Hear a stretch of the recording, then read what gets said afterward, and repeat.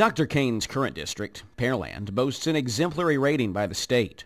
Waco ISD is looking up in the rankings in Pearland, with some schools in the district in previous years having received unacceptable ratings.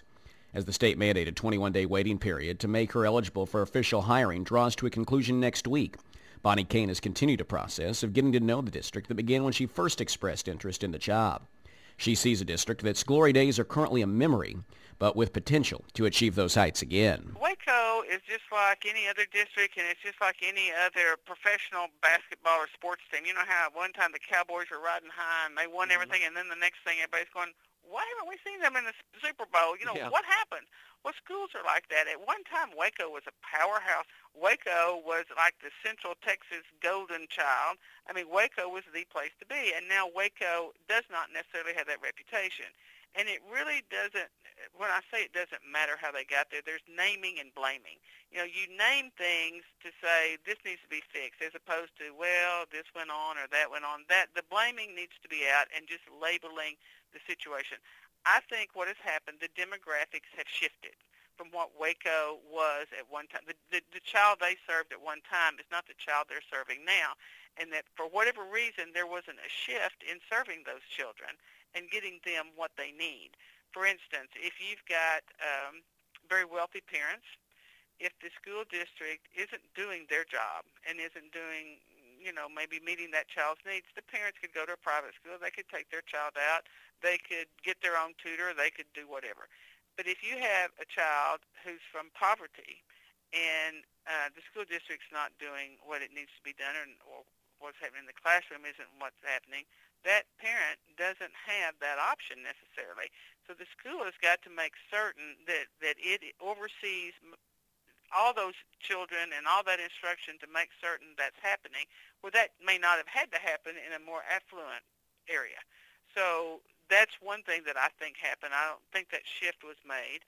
And I don't know this. I'm looking from afar. I see a lot of programs, a wide array of programs, and I don't necessarily see how they're tied together. Now, they may be, the continuity may be there, and I just can't see it. But just at first blush, it looks like there's been a lot of efforts to just fix some things. There may be some programs that we could do away with and some others that need to be, maybe shifted. I think it's looking at that big picture, taking out what's not working, making certain what's working is supported. Also with the economics, I'm really concerned, and I'd be saying this no matter what district you're talking about the economic, what's going to happen as a result of this legislative session. And it's after things like that happen, look at what you have, certain things you may not be able to afford anymore, and getting that community input and that support and that understanding that this isn't leaving because we don't want it. This is leaving because we have a choice of X or Y.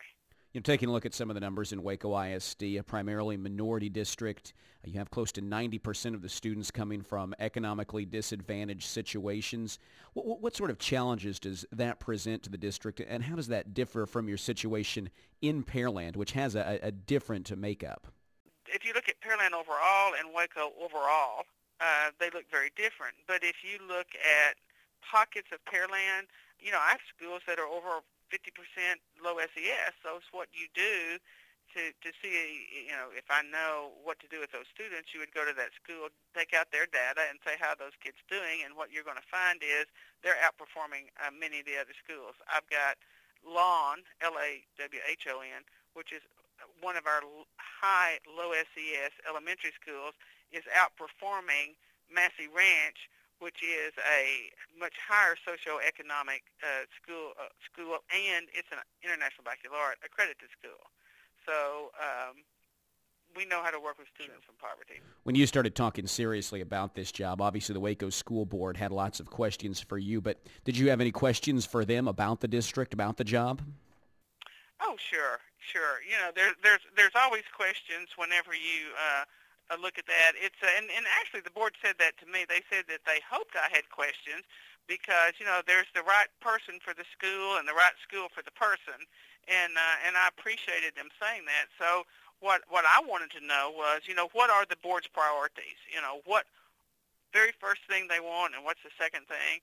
And I kind of asked individually, what they would would like to see changed, and, maybe one thing they did not want to see changed. It was questions like, would they be interested in expanding advanced academics? I think you have like a 7.7% identified, and I think it's better for those programs if you would identify up to like 10%.